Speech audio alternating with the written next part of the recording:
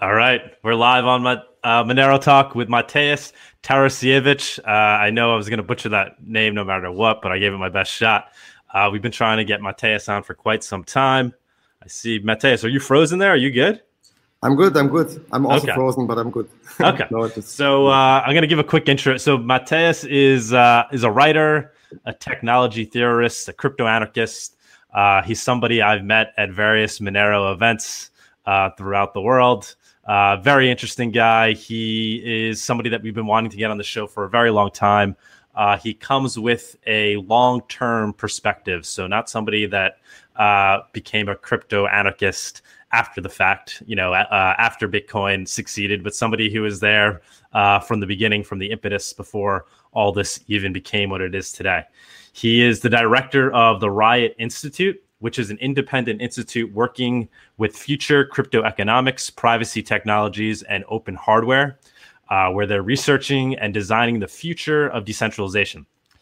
What else? Oh, he also started the Monero meetup in Austria with Marcus, who I've also met at various events. I believe they started that a few years ago. We could get into that a little bit. And he is one of the organizers of the Chaos Communications Congress, which we definitely want to touch upon today. It's something Mateusz is very excited about, and Monero will have a big showing there at the conference. So, Mateusz, thanks for coming on the show, man. Nice to be here. Glad to be here, finally. So I guess before we get, because you have a large resume here, before we get into what you're currently working on, I would love to really kind of get an idea of your background and, where you started off. What was Mateusz doing at age, 18 or in his mid-20s? What was he doing way back when? It sounds like you're an old school crypto anarchist type. Yes, I started, of course, being interested in like distributed systems and all these things at a very early stage. But also, I'm old, which means I lived in times when there was no real internet as we know it today.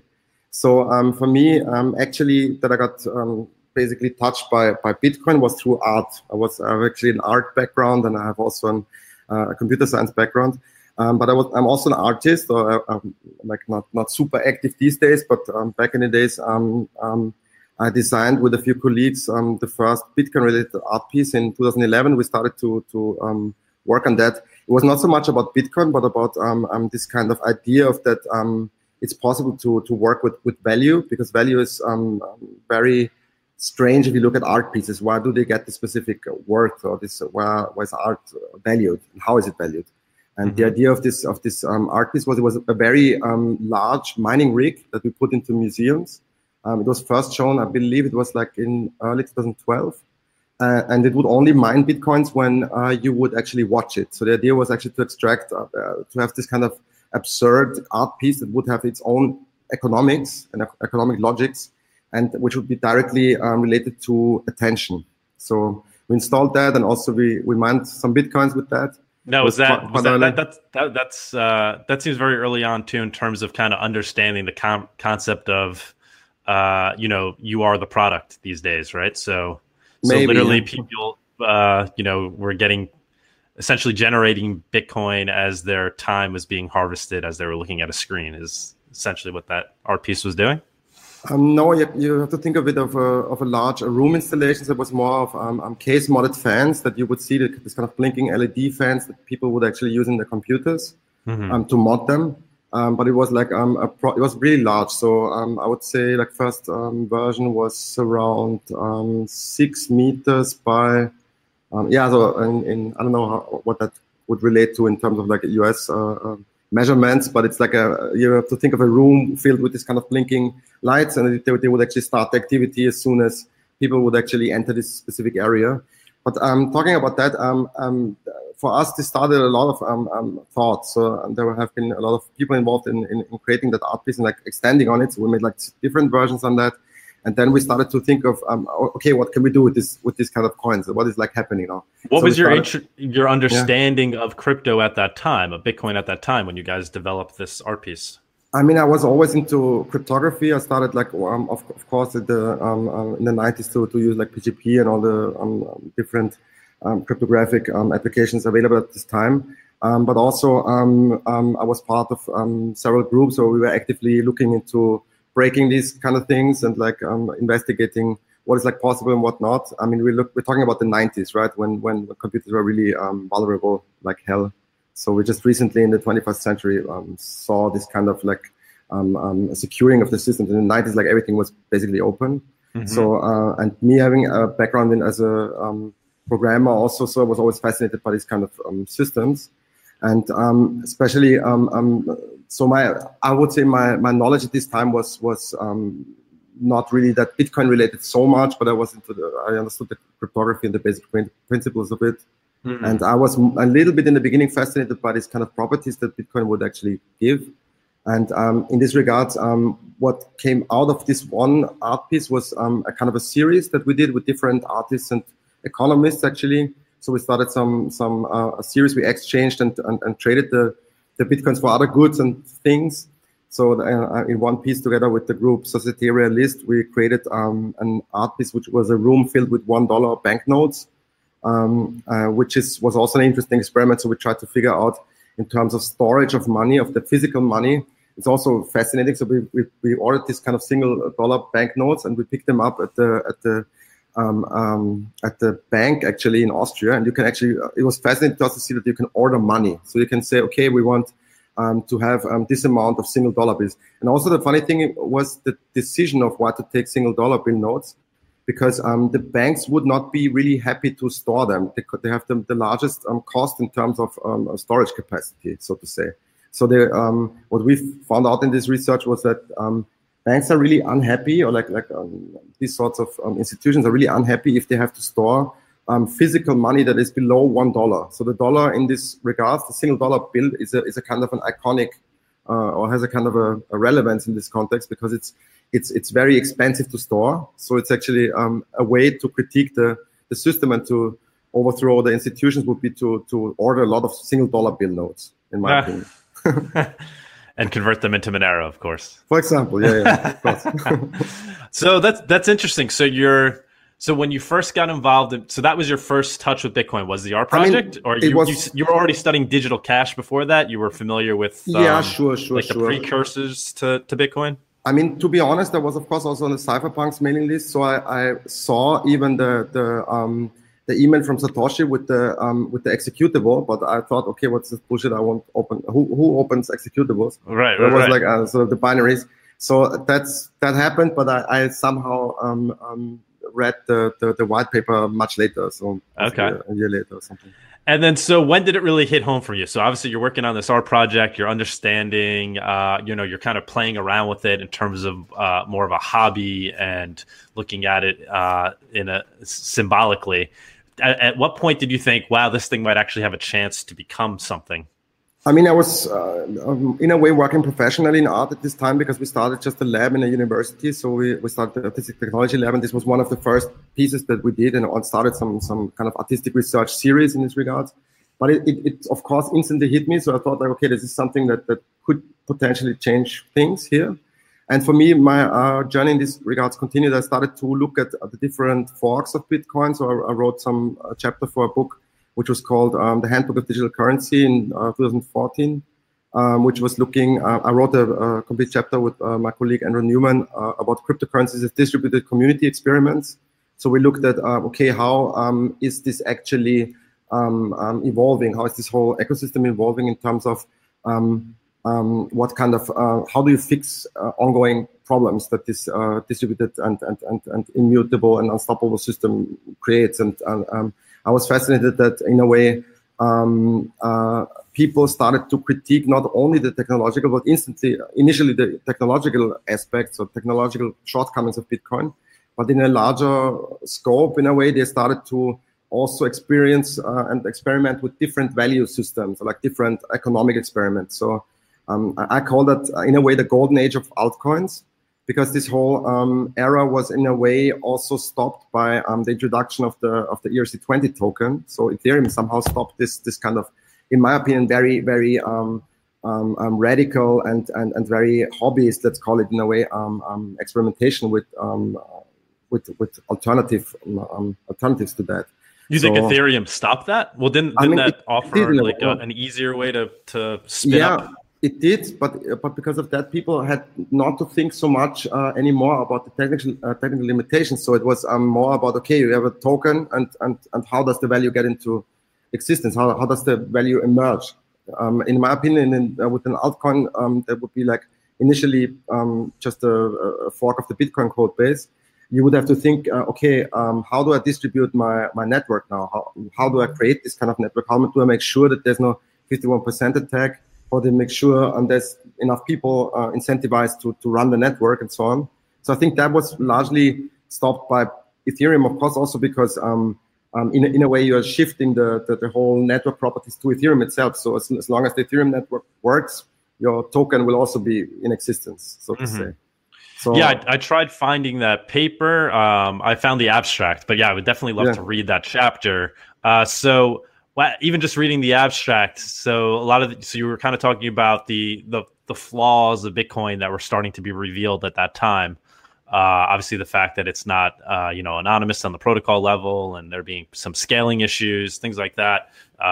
The centralization of the tendency for mining to centralize.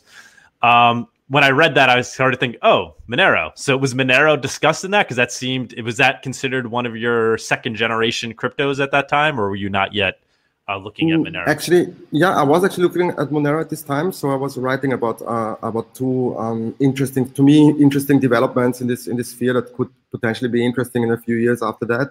And I was at this time talking about Monero. And the second thing that I was actually fascinated by was Ethereum, because you have this kind of state. This kind of huge state machine, this very slow computer that is a decentralized computational engine. So these things were fascinating to me. At this time, both were like in its infancy, so to say. But in a way, this is how I came actually across Monero, through this kind of research. And for me, this started to be an interesting journey since, to say the least. Now, when was Riot started? Because that's basically an institution for researching cryptocurrencies. So was that started at this time when you wrote that paper? Yeah, it was technically started before, but it was called differently. So there was an art group that was in existence that was called Artistic Bokeh. So which is in a way the quality of the sharpness of a photography, so to say. So we were working with all these kind of experiments that I just outlined. Under the umbrella of this art group, which was a lot of people have been participating. So it's kind of half anonymous group, I would say. Like I'm one of the people who is like visible, but there's like a lot of other people that contributed to the time. And in a way, this led to because we got into centralization issues with universities. So we started the Riot Institute more of a kind of a need to be able to control the research, but also the research funding that is like in existence in this world, a little bit more on the level of the researchers. So in order to criticize also like how universities and the statists work in a way. And so it was actually founded in a way from researchers for researchers. So that's in infrastructure and kind of to also look at this fringe research elements which wouldn't be initially maybe taught or researched in the universities, such as cryptocurrency at this time, or artistic research, or all these kind of fringe research cultures. Do you think, I mean, I guess it's kind of an obvious question, is Monero a second generation crypto? Was it invented in reaction to the shortcomings that you see in Bitcoin? I mean, yes, I would say it was invented to address these shortcomings. Of course, like there was a lot of technological changes that have been put also. I mean, it's in a way, it's a completely from ground up rewritten different system. So it's not technically, it's not an altcoin, which is like just a fork of Bitcoin, because it has been like rewritten and it's like very, very different. It has a lot of different properties also. And so it's a good question. But I would say like it wouldn't qualify as this very old term of altcoins, you know, where you say, okay, this has to be a code fork of Bitcoin, because technically it is an entirely different code base, which at this time makes it also so hard to be implemented in different hardware and exchanges and so on. So this is one of the reasons why we don't see Monero everywhere yet. And what's your opinion there? Do you think that comes with time? Do you think that's going to be difficult for Monero to achieve? You mean adoption, total adoption in a way? Yeah. I think it will come with time. I mean, one basic element which somehow still is fascinating, and not so many people see that is of course the privacy aspect that is totally lacking in Bitcoin. And although we see that Bitcoin was in the beginning a lot used in darknet markets and so on, still is absolutely traceable. So this is like one aspect I think where always like Monero is mentioned, on which regard Monero is mentioned. But I mean, also like looking at the recent developments, and we will have a protocol upgrade soon, where we see a very interesting new developments. So this kind of ASIC resistance is, in my opinion, also super interesting thing from a research perspective to look at, also from a game theoretical perspective to look at. And in a way, I don't know. Of course, you have to. Like, you've also read the Satoshi white paper, right? So yeah. Satoshi always talks about this.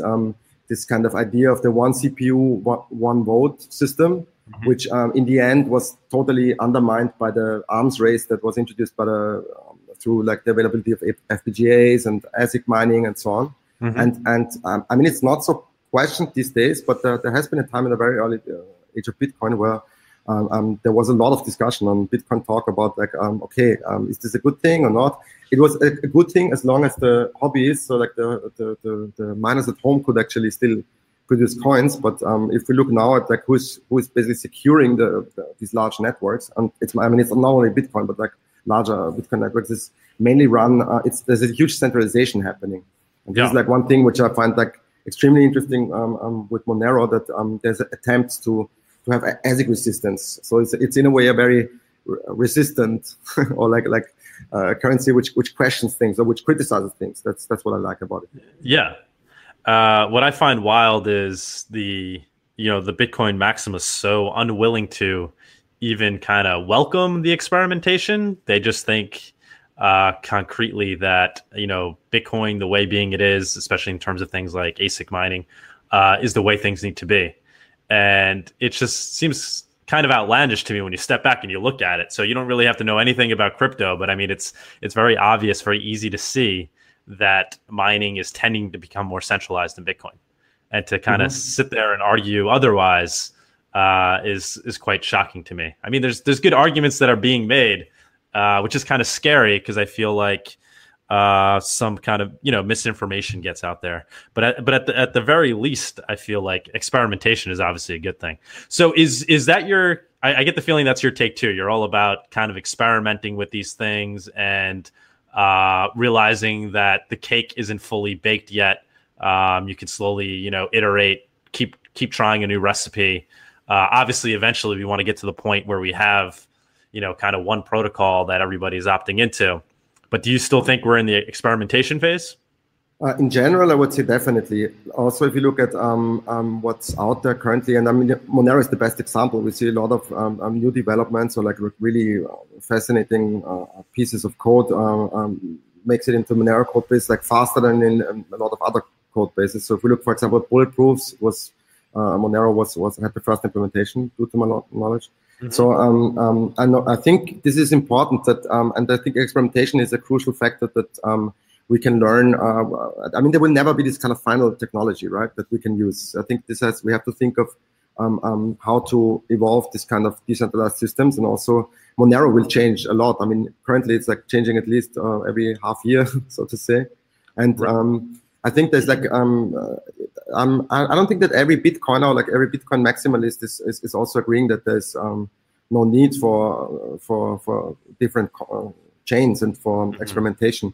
So, for example, I've been talking with Andreas Antonopoulos. I made an interview with him, and he was very positively noting, like talking about Monero, and I mean that the privacy. It's interesting because in the end, like the resolution then is okay. This will all make it into the Bitcoin code somehow, but I think like to fix Bitcoin from a privacy perspective is like on a protocol level, it won't happen. For example, so we will always have like second layer solutions that will touch this topic. In a way, though, a lot of people I think are not understanding the need also of this kind of extended experimentation. I mean, it will also benefit Bitcoin in the end. Yeah, we had him on the show, which obviously was, dream come true. And yeah, I read your article when you gave me that newspaper last year. Nice. Which I saved this newspaper. Beautiful magazine that you printed there. Thank you. Yeah. Any more of those coming out? Yes. Hopefully very soon. We just had some pragmatic issues, not printing the next one. So our original printing house where we printed, it's actually a newspaper print. So you need this kind of rotary print. Yeah, you're saying machine. You used like vintage German machines or something, yes, right? Yes. So it was not possible to print at the same place anymore where we printed this. But we are aiming for a next issue, which will be focused around open hardware. Mm-hmm. So we did a lot of interviews with different projects that are focusing on open source hardware, because this is also a strong background of mine where I'm interested in. Right. And the next issue will, we thought about that we could possibly make it at the 36C3, but it will be released on the Open Source Hardware Summit in March 13 in New York. Okay. The next issue. And I'm sure at the MoneroCon, hopefully you'll be there as well. Yeah, sure. Yeah. 100% I will be there. Yeah, sure. I'm hoping. Totally looking forward. I saw somebody posted Guadalajara, Mexico, and I had tweeted that as well because I just got back from there. I think it's a great spot. That would be. I don't know about you, but that would be a top pick. Yeah, I think it was my Monero tweeted that out. Very nice. So yeah, I was surprised though, with obviously, tons of respect for Andreas. He was, the reason I was able to understand Bitcoin at the, when I initially got into it. In those, he made it very digestible, broke it down at a time when not really anybody could explain this stuff, and he was able to understand, the value proposition of crypto. But then what bothered me, and I tried to drill him down in this interview, was kind of the hypocrisy of understanding what that value proposition is and realizing that Bitcoin isn't truly living up to it.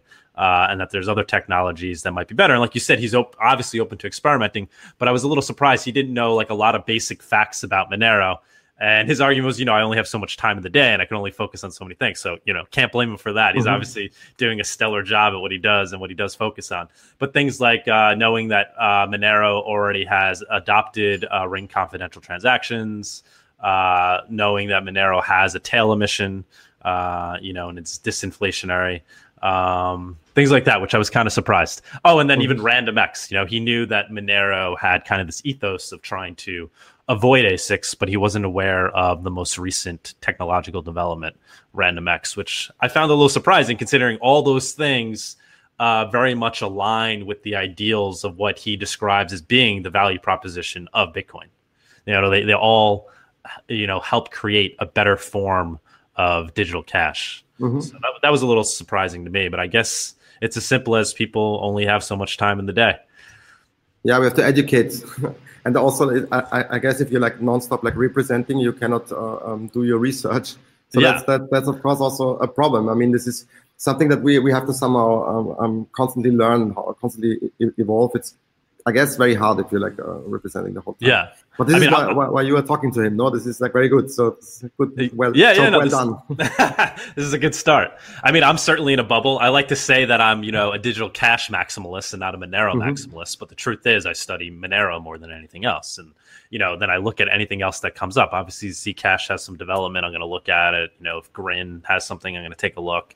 And I tried to say I'm open-minded and willing to believe that something better has come along, but it's hard to be unbiased, obviously, especially when there's dollars and cents involved. So, sure. Have you managed? Do you think you've managed to stay unbiased pretty well? I mean, I feel like you really have that researcher tint. A lot of people in the Monero community do, which is another thing that's attracted me to it. Like I said, we try to have that ethos here. Do you feel like you've held up to that? Are you in your own bubble of sorts? I mean, I would say I'm, of course, also in my bubble. It would be stupid to say otherwise because, as you said, there's only a limited amount of time. And of course, I don't know about every project out there. But I mean, also very good that you mentioned cash, because I think on the cash level, there is not so many projects out there which really make sense and do make sense in this kind of digital cash maximalism, so to say. So I would say Monero, like from a cash perspective, there's very little projects such as Monero. And I mean, Monero, of course, is having all other properties that I truly stand for is unchallenged, so to say. But there's a lot of other. If you zoom out a little bit and not look only at the cash or the payment properties of blockchain, there's of course a lot of other interesting projects out there. Mm-hmm, mm-hmm. So yeah, if you had to kind of write that paper again today, because I think you wrote that paper back in 2015. If you were to write it again today, obviously you'd have to sit down and think about this. But what are the types of things you'd think you'd be talking about today in terms of where this, kind of same article but written today, kind of looking at the landscape of cryptocurrencies and where we are and what things are doing things well and. Sure. I mean, a lot of things changed and happened. So looking at, I think a lot of people were also disappointed by a lot of developments that happened. So there was a lot of promise in this whole field and sphere. And a lot of things somehow didn't work out how they should have, or like how they were intended. So in my opinion, there's a lot of interesting, to say the least, developments in the last years that would have been to be taken into account. Let's say, this was a very easy and overseeable situation in 2015, like compared to now. I mean, it's really interesting, in my opinion, to see which kind of projects which were existing back in 2015 are still in existence now. So, for example, I'm really always fascinated to see that Namecoin is a very, very amazing project still and very active. It was the first fork of Bitcoin, and they're also actually they will be with us. So Namecoin is also at the 36C3. They're actually part of the Monero assembly. Actually, 36C3. Really? So it's really a nice project, and it are they still making progress? I know they were one of kind of the respected projects. They do actually. They do. I think it's a very good solution still. I mean, I'm not so sure how many projects build upon it, but I was thinking of a few use cases where it would be like really fascinating to use Namecoin. I think these kind of projects that existed for this long are really there needs to be some shout out for that. It's really fascinating to me. So yeah. But we have to talk with. I'm super interested. We have to talk with them and see what they're up to. Like I'm really happy to understand what they have been up in the past years. I think there's like so many use cases where you could use that. For example, there was recently this kind of situation with the wrong binary checksums on the Gap Monero website. We I think it was a few days ago or something, 2 days ago. Remember that?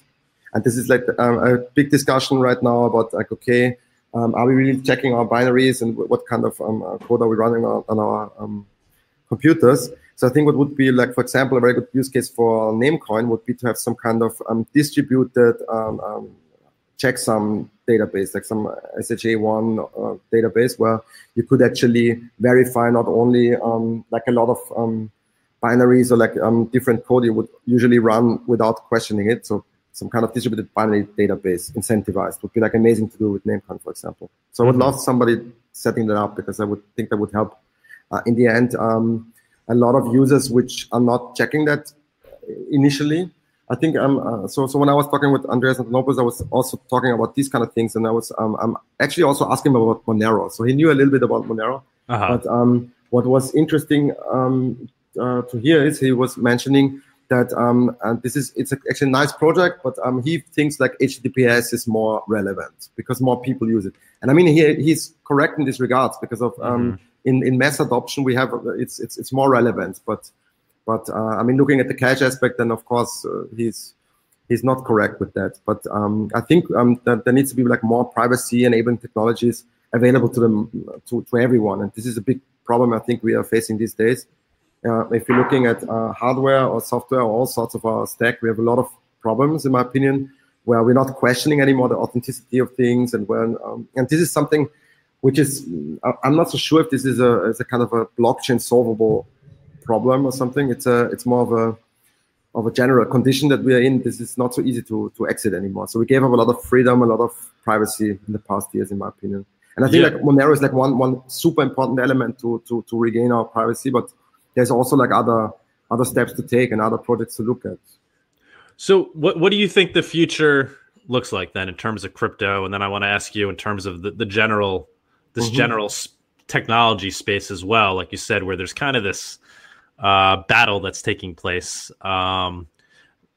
kind of the dystopian future of where everybody's online using these siren servers like Facebook and Google, and all their data is being exploited. And then there's the other scenario where technologies like cryptocurrency and open hardware fight back and kind of give people liberation in the digital age. Mm-hmm. So what do you see as being the future for crypto and for kind of open source hardware and software in general? I know that's a lot, but like, what is your vision? What do you think about when you picture the future of where we're currently at now and where we're headed with these new technologies? I mean, it's certainly exciting that things like crypto exist and Bitcoin exist. I imagine if I would have asked you this question, 11 years ago, you would have been like, we're all screwed. Everybody's going to be tracked for the rest of their lives, and there's really nothing we can do about it. So what do you currently see as being the future, given what we know today? I mean, still, I'm seeing a very dystopic future from the perspective of today, and I mean, also it's Bitcoin didn't really help us here. So Bitcoin made the world more transparent, at least from the payment perspective. It's very easy to be traced, of course, and it's a problem. It's a question if we can regain that, because it's so deeply. It's like everywhere and very easy and very, very cheap to surveil or to get data. And I mean, there's like a lot of it's also a huge market also. So having consumer data or like being able to access another person's wallet is actually instantly converting to it has economic upsides. So it's actually a market. So the question is also, I mean, like people who know and are interested in technology should be able to defend themselves, right? And this is getting much more complicated these days. So in my opinion, the knowledge you need to really stay anonymous or to somehow not be traced is kind of has to be kind of high. So they have to know a lot of things, and then you need to know a lot about technology. And I think especially looking at hardware and like how devices progressed in the past years, let's say in the past 20 years, or even like looking back at the microcomputers, this is in a way a very strange situation we are living in these days. So, for example, to look at the iPhone, so you cannot even repair these devices anymore. You cannot take out the battery and just replace the battery. So there's this kind of in a way, this way how the users are being extracted from the product. You don't know what's actually happening there. So you can get some completely different hardware. You don't even know what is working around you in terms of hardware, what's happening around you. So I guess this is the biggest problem that I'm seeing. So that people are losing this repair knowledge. So you don't know how to operate. You know possibly how to operate these devices around you, but you don't know how to repair them. So you don't know which kind of hardware is actually used. And this is, in my opinion, or is it largely because of the microcomputing revolution, which did a lot of good things, for example. So the microcomputing revolution, to explain a little bit what that was. I mean, I guess everyone that is on this podcast now knows it, but we had like the availability of this cheap available computers that could do computational things at home, right? So we're talking about the 70s here. And for example, to give the example of the Apple I and Apple II. So the Apple II was sold as a kind of a kit. You would get some parts and you would create your own computer in a way. But the Apple II, it wasn't really that successful. But the Apple II was coming fabricated. Yeah? So we would get this kind of box, which is like the black box. It was not black, but you get what I mean. And so basically you're losing this kind of knowledge about what's actually in there because you don't open it. It's just, okay, that's the box. So enthusiasts, of course, open it, but it wouldn't be like not everyone opens it anymore. So this is an interesting shift, and this degraded from the years and years that basically you don't know anymore if there's a microcomputer in your devices. There's microcomputers used everywhere. So it's fascinating to see also what they could do. So if we look at the Snowden leaks or like all sorts of like leaked documents, like surveillance is actually is happening already. Backdoors are built into the CPUs, into modern day CPUs, and at least there is the potential to do it. I'm not saying that it's like happening everywhere, and it's in a way, of course, also an economic question. So the only security we have is an economic security in a way that we know, okay, it's I can calculate my threat level and I can say, okay, it's not really paying off for an adversary to ice peek on my things I'm doing online or the things I'm buying or so on. But it's like I think to get out of there is like really tough, because it's more of a question that doesn't affect only like enthusiasts or a small amount of people, but it affects a lot of people with different knowledge. So there's a lot of information asymmetries also there. So how do we get everyone to know what's actually going on? Also, how do we know that this information is correct that we have about this device, or about any of the things of that matter? Even how can we prove that specific surveillance is like taking place or not? I mean, a lot of these things have been proved, but I think this is a very problematic starting point. No? So where do we go from there? But I think there's a few options where we can at least also with Monero as one of the in the arsenal, so to say, like we can do a lot of like other. We can attempt at least to regain a little privacy, or we can try it. Yeah, what I think is so exciting about crypto and what Bitcoin really invented as part of its value proposition was the incentive structure. So just this giving people a reason to bootstrap it. So yeah, digital cash is great in theory. I don't want people knowing my every purchase, whatever. I can really care less.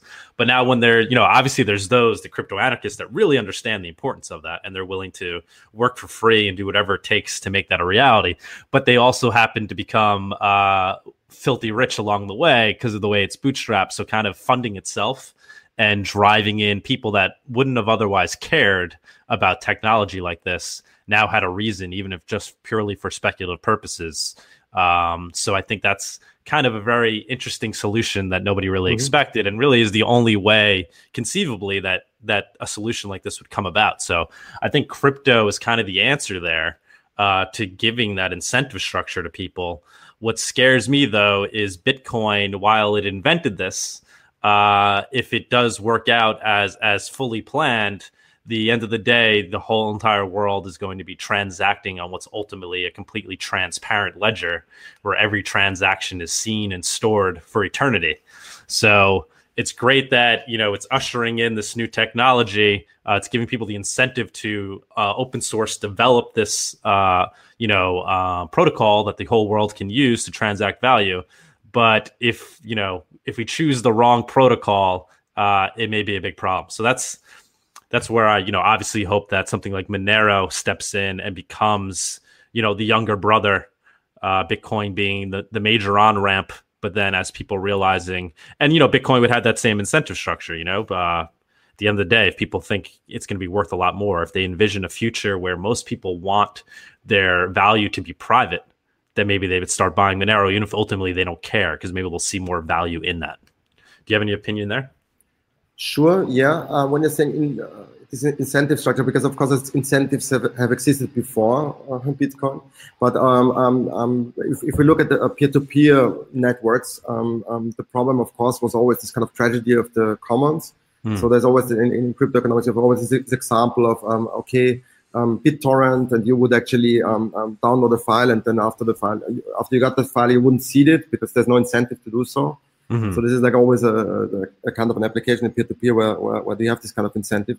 But in my opinion, this incentive structure of Bitcoin is not valid anymore, because you have no chance to create to mine a Bitcoin anymore. So it's in a way interesting, because all these systems also change over time. I guess it's the same with Monero, though. It's like with every system that runs, it's like very complicated to observe.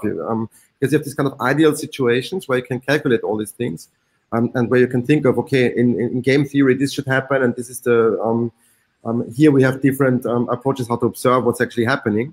But it's never this kind of pristine and clear situation that you will find yourself into. So like especially in crypto, and when we're saying crypto, I think we mean like digital cash or like distributed systems and blockchains. Because there's also the market, there's like specific incentives to or adversaries that would actually benefit even from the price tanking, while other people wouldn't see that kind of opportunity or couldn't capitalize on it.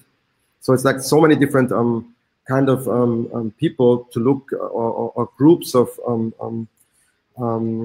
different types of people using the system. There's like interesting talking about incentives. What are specific incentives to use it? Of course, it's digital transactions or specific properties which were not able to be done before are possible now that we have like decentralized systems and incentivized decentralized systems.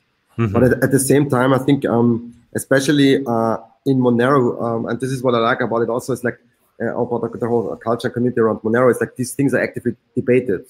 Well, I think it's like a problem if you have like absolute adoption of a specific one currency. You cannot even debate these things so much anymore because so basically we have to look at what is actually possible in terms of experimentation once we would have this kind of one true currency, how you framed it, Mark, because I think it's like hard if we have like only one true decentralized system that works. You would immediately need these other little brothers or sisters or systems to test adoption or to test the market or to use them differently, you know? Mm-hmm, mm-hmm. Yeah, I know. I would certainly be excited about a world where, you know, Monero is as widely used as Bitcoin. That sounds more like the cypherpunk dream, and I do align with the philosophies behind what they were originally trying to do. You brought up Edward Snowden, who obviously I guess would also call himself a crypto anarchist or a cypherpunk. I read his book, or read most of it on the plane the other day. I haven't finished it yet. And in reading it, obviously, you know, he describes himself as being more of a systems guy than anybody else. So somebody that kind of really understands systems. And that was like really what his skill set was. And because of that, he was able to really kind of see this dystopian version of what the NSA might be doing if they put all the pieces together. And ultimately, that's what he was scared about.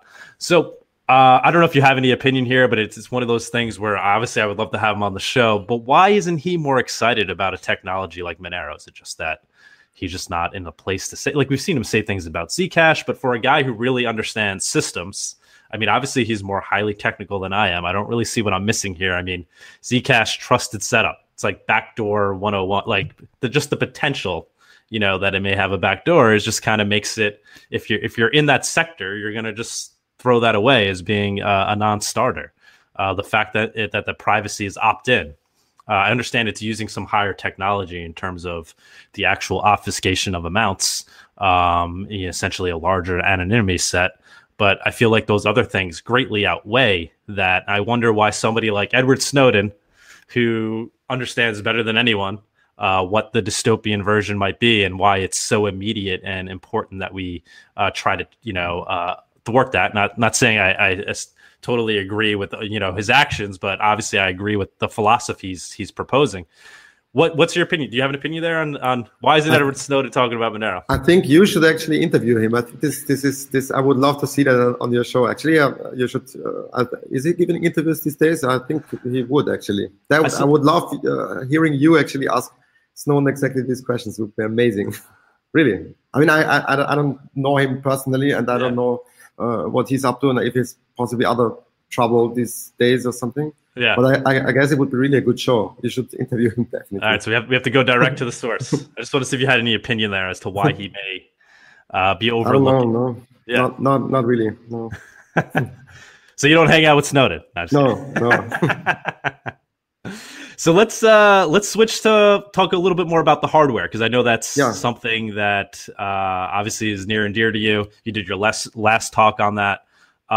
What is open source hardware? Mm-hmm. I know you kind of mentioned it already a little bit, but is it something that is actually even achievable? Could we one day have, an open source hardware cell phone, smartphone like Prism is trying to do, or a perfectly open source, open hardware wallet? Are these things actually achievable? Yeah, in my opinion, they are achievable, and we really did a lot of things, and we saw a lot of things happening in the years. So the open source hardware movement is relatively young, and I'm also part of the Open Source Hardware Association. So I'm in the board of the Open Source Hardware Association. It's a 501c3 in the US, and we are fostering the adoption of open hardware and trying to explain why it's needed. So in my opinion, it's very important to have open source hardware, firstly, for people who are also creating hardware, because they can learn about, how can I design hardware? They can learn in the same way that they can learn when they have access to open source software, because they get a lot of information that they wouldn't usually get, which is usually protected by intellectual property rights, or which is not available, let's say. So still looking at the open hardware movement, it started around a few interesting things because hardware is very different than very different than software. So open source hardware faces totally different issues that you don't have with software. So also, what are you open sourcing in this regard? So what in the open source hardware sense is open source is usually the schematics, for example, the bills of materials, everything that you can open source actually, and what another person would actually that is designing or wants to validate or verify the specific piece of hardware might need to do that. At the same time, you're facing also issues because a lot of components are not open by definition. So let's say microcontrollers or MCUs or any specific chips are usually not open. So that means you don't know what's actually happening inside them. So although there's a lot of, for example, the Arduino is a very good example of an open source hardware board. So basically, it can also be copied. There's a lot of knockoffs of it. So actually, how people usually secure their invention in terms of like open hardware is through in open source hardware you would have a trademark, and the Arduino trademark is basically the brand name you cannot use if you want to create a knockoff, but you could actually reproduce a specific piece of hardware. So open source hardware in this regard is firstly interesting for people who are also into producing hardware. But then at the same time, like looking into what I said before regarding this kind of device literacy or like knowing the devices around you, of course, it helps to learn how these hardware elements and how these specific devices are built. So as soon as we have access to this information, then we can learn more about them.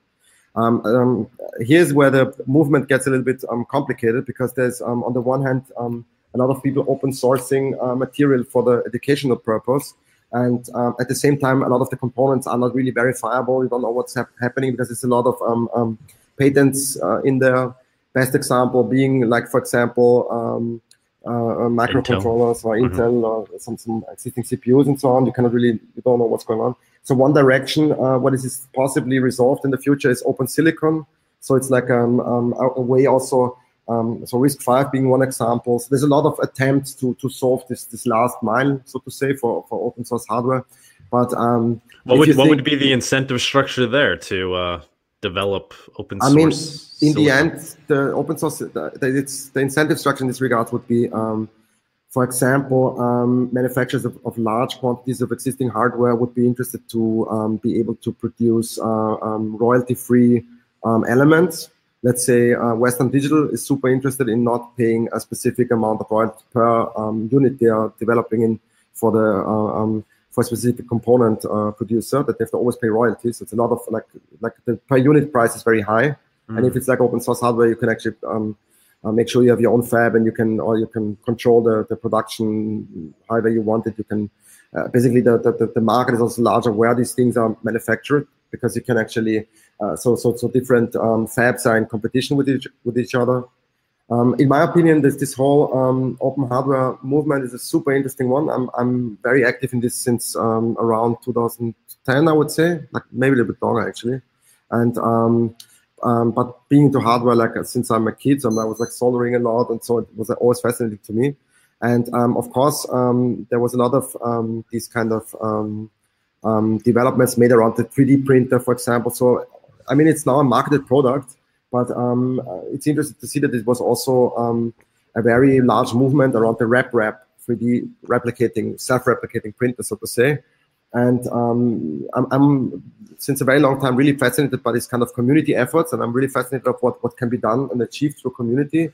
And this is very strong in open hardware because people can actually learn from the developments. People can build upon the developments. They can extend it. They can modify it without paying this kind of royalties. I mean, if you look at the current hardware that we have around us, if you open it, you're even voiding the warranty for it. But with open source hardware, these things in the first layer, at least touching enthusiasts or people who would want to learn about it. At the same time, it's also limited because you cannot open source everything. And as I said, like all these kind of patents prohibit open sourcing everything. Ideally, I worked with a long time with a project. Still, I'm a little bit active, but not as much as I would want. is the Apertus open source cinema camera. So this was a really large open source hardware project that we worked on, also in our lab, and but also it's a group and community now working partly on like mainly on this. And interesting thing there was, is it possible? Or the question was like, can we really open source a complete, fully functional camera, which means like a photographic and film camera? And where would we start? And like, how is it actually possible? And there was a bunch of people like starting to fork the Elfel camera. It's actually the camera that you see in use at the Google Street View cars that are going around, and this kind of so this is Elfel camera. So they started to fork it and like work on it. So it was already available as open hardware, but it had like a very bad resolution. So people started around that to really completely redesign a camera that is like modular and fully open hardware. I mean, not fully, because here's the interesting part. A lot of things you will never be able to produce yourself. In this specific regard was the sensor itself. So the sensor is not, you don't know everything about the sensor. So one tricky part of this whole development of a product in open hardware is to talk to the manufacturers and ask them to let you to pass on information, because you have to always sign NDAs, and you will not be able to pass on a lot of information to the community using your hardware. So in this regard, it was very important to talk with the manufacturers, and then eventually like having them understand that it's also a benefit for them, because more people would buy their sensors. So I guess it's like a lot of as we have with Monero, and as you said before, with all these technologies which are of course often better than what we have around us. It's a lot of you have to tell people. It's a lot of education that needs to be happening. It's a lot of also lobbying that needs to happen. That people understand that this is also necessary. That people understand the value of it. In my opinion, this is what's fascinating me about open hardware, and I'm strongly also involved in a lot of different projects. It's fascinating because nobody really found the perfect business model for open hardware projects yet. I mean, it's a largely debated topic, but there's a lot of debate around it. Mm-hmm. It does seem like crypto, once again, at least plays some role there. I mean, like the examples you gave of the camera, very cool. I guess it's maybe one of the easier things to start with. I have no idea how, but like obviously other examples you gave in your talk were like the Geiger counter. And that's, I could see, I could understand a real use case there as to why people would invest time and money wanting to develop that, because it's literally about, kind of saving their lives and knowing that they're getting the correct information. Sure. Other example being crypto hardware wallets, people willing to donate money to funds for people to develop those, because it's about making sure they could secure their cryptocurrency in a trustless way. So, what do you think about hardware? Well, I know you don't work on the Monero hardware wallet. I haven't really been following that too closely. Maybe we'll have some separate show on that at some time. And hardware wallets in general in cryptocurrency, are any of them truly open source, open hardware, open software? I mean, we have a lot of different open hardware available in general, but in the landscape of cryptography, it gets a little bit complicated, because usually you have the problem that you need a secure element, and you don't need it, because one example, and maybe this is the most tangible example, is the Trezor hardware wallet. So Trezor is, for example, not using a secure element, and this is why it got like heavily attacked recently, also because it's like theoretically like easier to extract keys remotely and so on. But at the same time, I think Trezor made a really, really good example of how open source hardware should work. They made also very good, they have very good software. So the firmware is amazing. They're also open sourcing everything. So I think this is like from the open source direction or open source hardware direction, the most open as you would get it. At the same time, like looking at Trezor, there are elements which you cannot verify. So you don't know what's actually happening with them. So the MCU of the Trezor, you cannot really control if something else is running there. I mean, you can. It's like very unlikely that something else is running there, but this is as good as it gets, I would say. At the current moment, the Trezor is really as good as it gets. Maybe in comparison, a very different example is, for example, the Ledger. The Ledger is a completely closed device in a way. You can, of course, open it and see what's actually happening, but it's like has a very different concept of open source.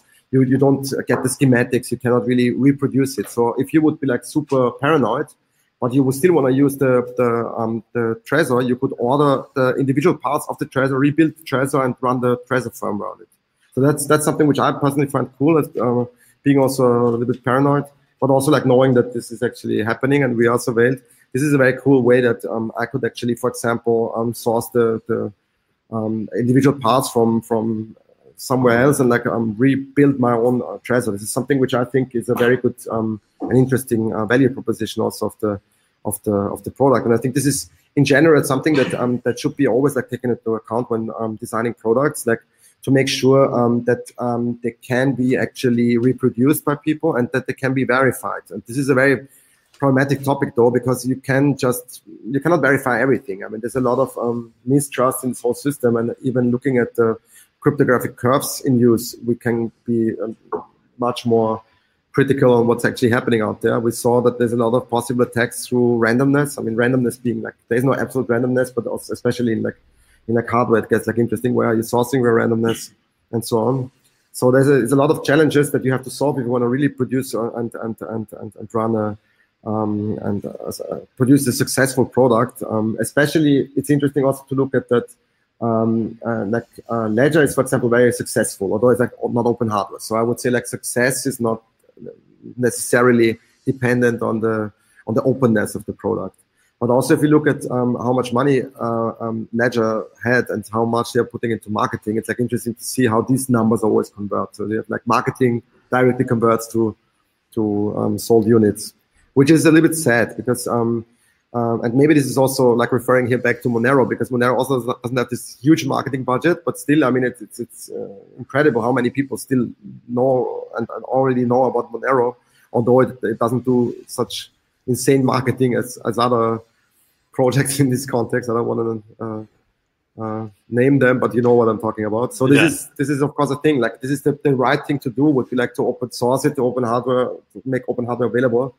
As Monero would be the right thing to do, you know, but people don't see that. People are affected by marketing, so to say.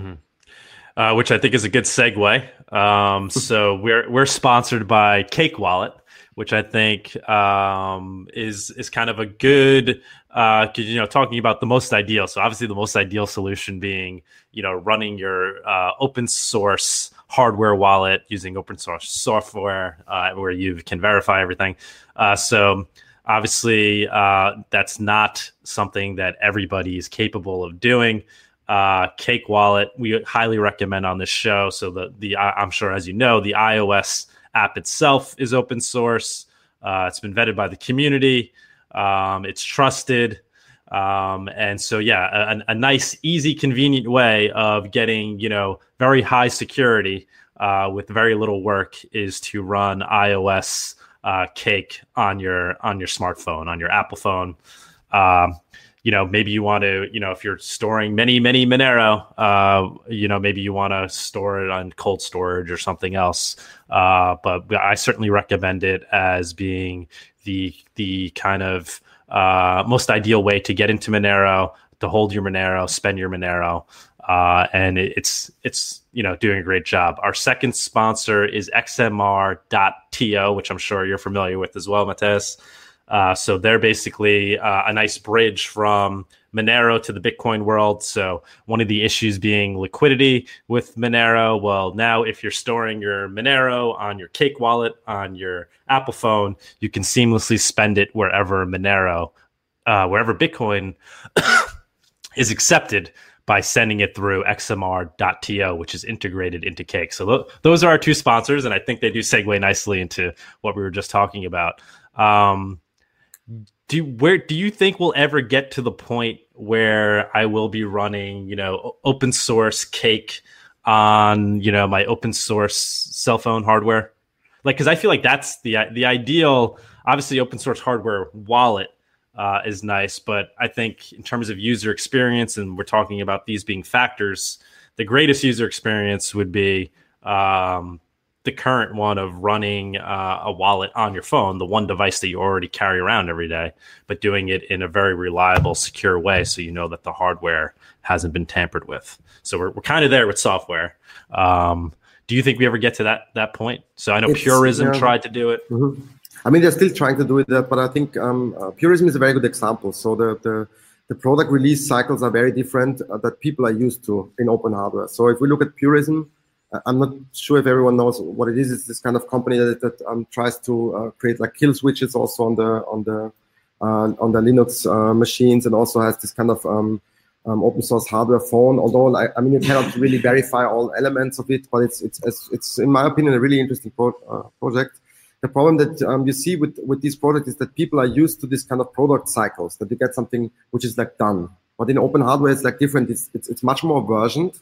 So you see this also in Purism. So you have like, for example, I think like now 5 or 6 different steps of the like batches basically of the phone. So the phone will change. It's now very thick, and it will be like getting a little bit thinner, and so it's like optimized. So in a way, this is criticized a lot often because that means in a way, of course, you have to you are becoming this kind of a tester for this kind of technologies in a way. Yeah? But people should be aware of it. And also, like the in my opinion, and also the Purism is now not a final product, so it will evolve over time. But what I like about it is that people are starting to understand that Linux on the phone doesn't make sense. And I think like Purism is and a few other Linux phone projects that are out there. So there's also like PinePhone is out. There's a lot of different Linux-based phone projects out there. They're really doing a really great step in the right direction. So it's like that means like challenging Android and iOS as the main dominating operating systems. I think like it's really insane like how many people are using these kind of operating systems. And still we have the problem then again of convenience. So it's like, of course, more convenient because Apple has a lot of like R&D money to create a very nice user interface and make sure that there's like at least this like last step is like done. Although they already had a few problems with like creating like security updates in time. So this is a big problem with Apple, for example. But still, the user interface appears nice, and everything is seamless and so on. So this is the question. It's always this kind of security security versus convenience problem that we are still facing, and I think it will take a few more years. But also, I think like people should be in a way okay with like using not so convenient systems. Mm-hmm. There's actually a very nice term that a colleague recently brought up.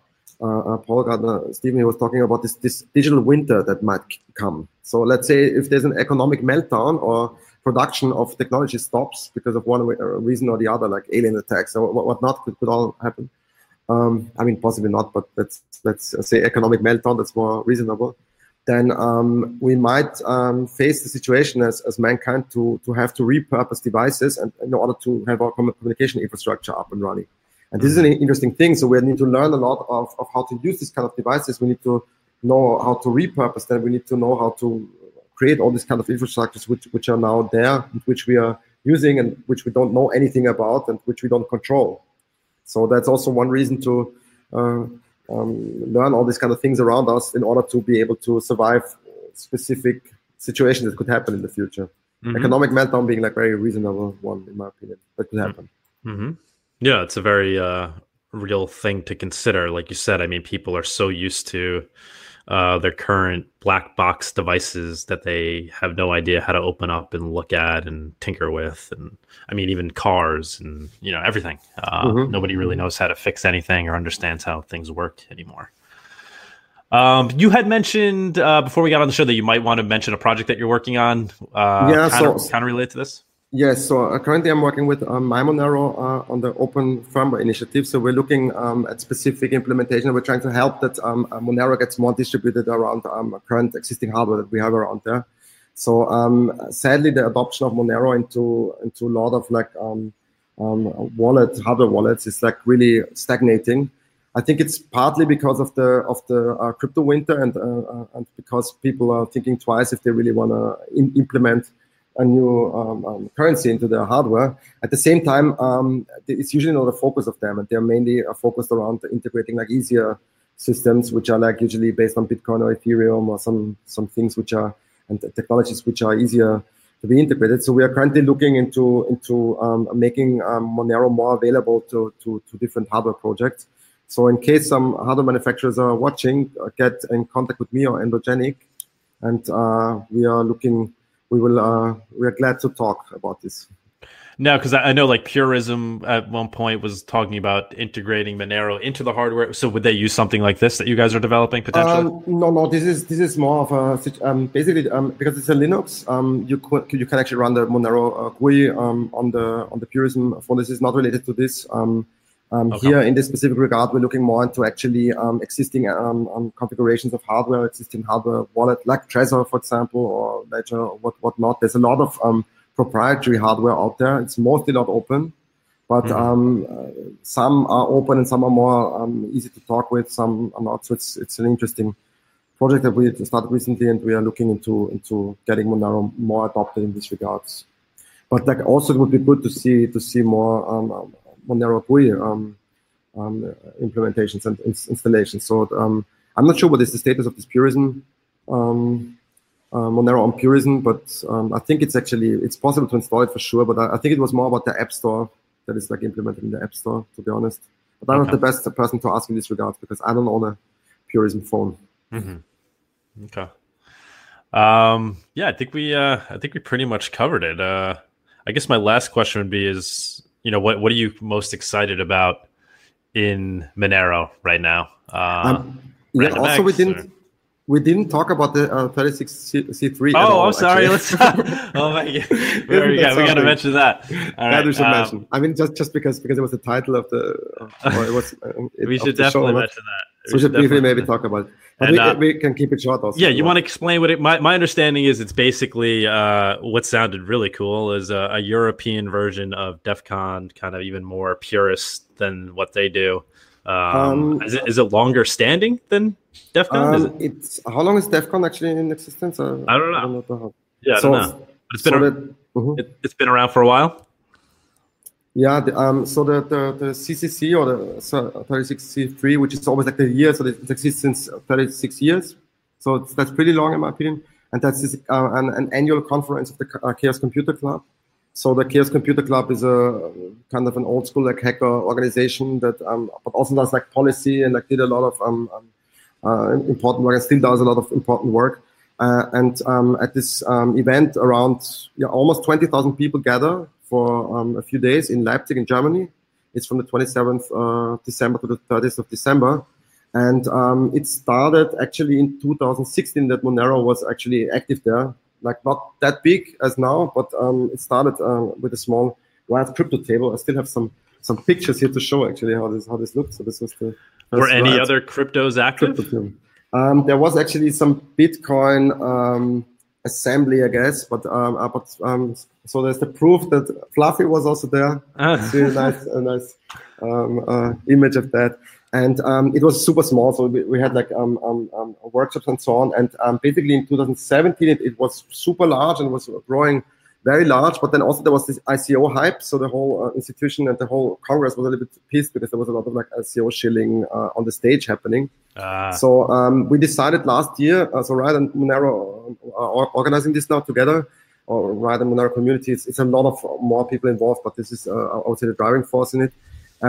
Decided last year to start a larger cluster. So we're doing a sort of cluster which is called like that because it's not only Monero and Riot. It's like more assemblies that are gathering, and it's a lot of assemblies that are in the field of open hardware. So last year we had, for example, Apertus Open Source Cinema. So the camera project was there. We had Parallel Polis, also an important institution in this regard in crypto anarchy.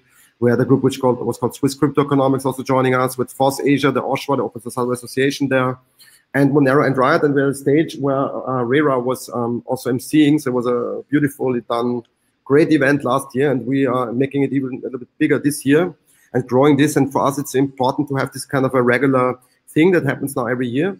So what's really nice is to meet some of the people that want to be in public or that want to be seen, or that you can meet around the Monero project. So that's always a good thing. So it's a lot of nice events happening there. So for example, last year we had also a workshop which was called Monero from Kids for Kids. So it was like a Monero for Kids workshop in the as part of the Youth Hack Day. So that was a pretty nice one. There's also a lot of documentation online because there's a wiki page also on a whole system on the Tiger Get Monero org website. Maybe we can. I mean, this is on my Twitter, and if someone is interested and hears this, you can possibly find this. There's also a CCS running for it currently, and there's a lot of people like involved in it. We have also this kind of regular meetings on IRC. We'll post it all in our show notes. Yeah, sure, very cool. Yeah, I would love to attend. I don't know if I could swing it during that time between Christmas and New Year's. I don't know. I'm very tempted to though. So wait, is a schedule set then too? There's a conference management system, and we have a stage, and we have like we accept like calls for workshops and talks. In this Frab system, it's on frab.riot.at. We possibly have to post this as well because I'm not sure if everyone can actually type my bad English into words. So basically we have a different track. So there's one open hardware track, and we are framing the Monero related things under financial privacy with Monero. So we expect a lot of Monero related talks. Hopefully, then there will be like Namecoin, of course, also again having a few talks. Hopefully, also a lot of open hardware and Monero related talks. Let's see how that turns out. But also possibly other talks which are not necessarily directly linked to Monero, but which are linked with like the larger scope of like privacy and anonymity. So at the CCC and at the 3063, there will be a lot of other projects as well. So you have usually Tor project there, Tails project there. So all these kind of privacy and anonymity projects will be there anyway. So we are also opening up the stage for those projects. So we have a conference management system for that.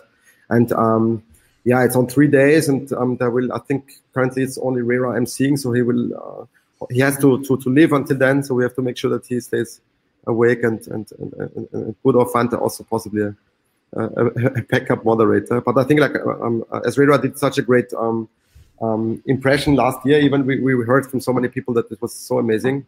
I'm really happy to see this whole thing even growing this year. So that there's around like 150 seats, so it will be like rather large. And I think it's a very strong indicator. Like, when I went to DEF CON, obviously I was very impressed by that, the Monero Village. Yes. And it shows that, it's being embraced by the hacker community. Didn't see any other cryptos there that I know of. And, the Village was kind of very pure to the ideals of the hacker conference, and it's exciting to see it now at these other conferences. And like you said, it's been at these other conferences. So I think that's a very strong indicator that the Monero project is doing something right in terms of actually living up to the ideals of being a true open source project, because Definitely. It's embraced by these people that actually understand those ideals. So I that excites me more than anything when you look at what's kind of happening in the crypto space and trying to figure out, is Monero on the right track, is when you see the brain power, the smart people that understand this stuff actually focusing on it as a technology and accepting it. Definitely. Amazing, yeah. Anything else you want to say about it? We'll post all the links. I think you send us most of them, but we'll make sure after the show as well. Super. Yeah, I'm a little bit tired already. Sorry if I was like maybe not so precise on some of the things, but it has been a long day also.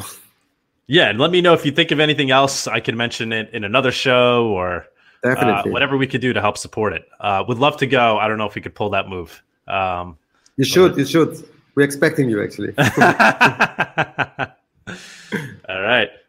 I'm almost convinced.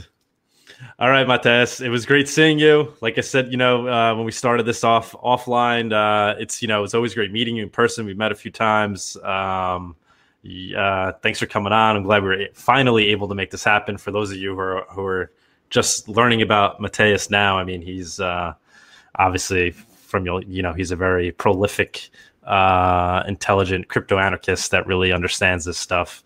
And it's exciting to be a part of an open source project that he's enthusiastic about. Thanks again, man. Thanks for coming on. Thanks for having me. Amazing. All right, buddy. We'll talk later.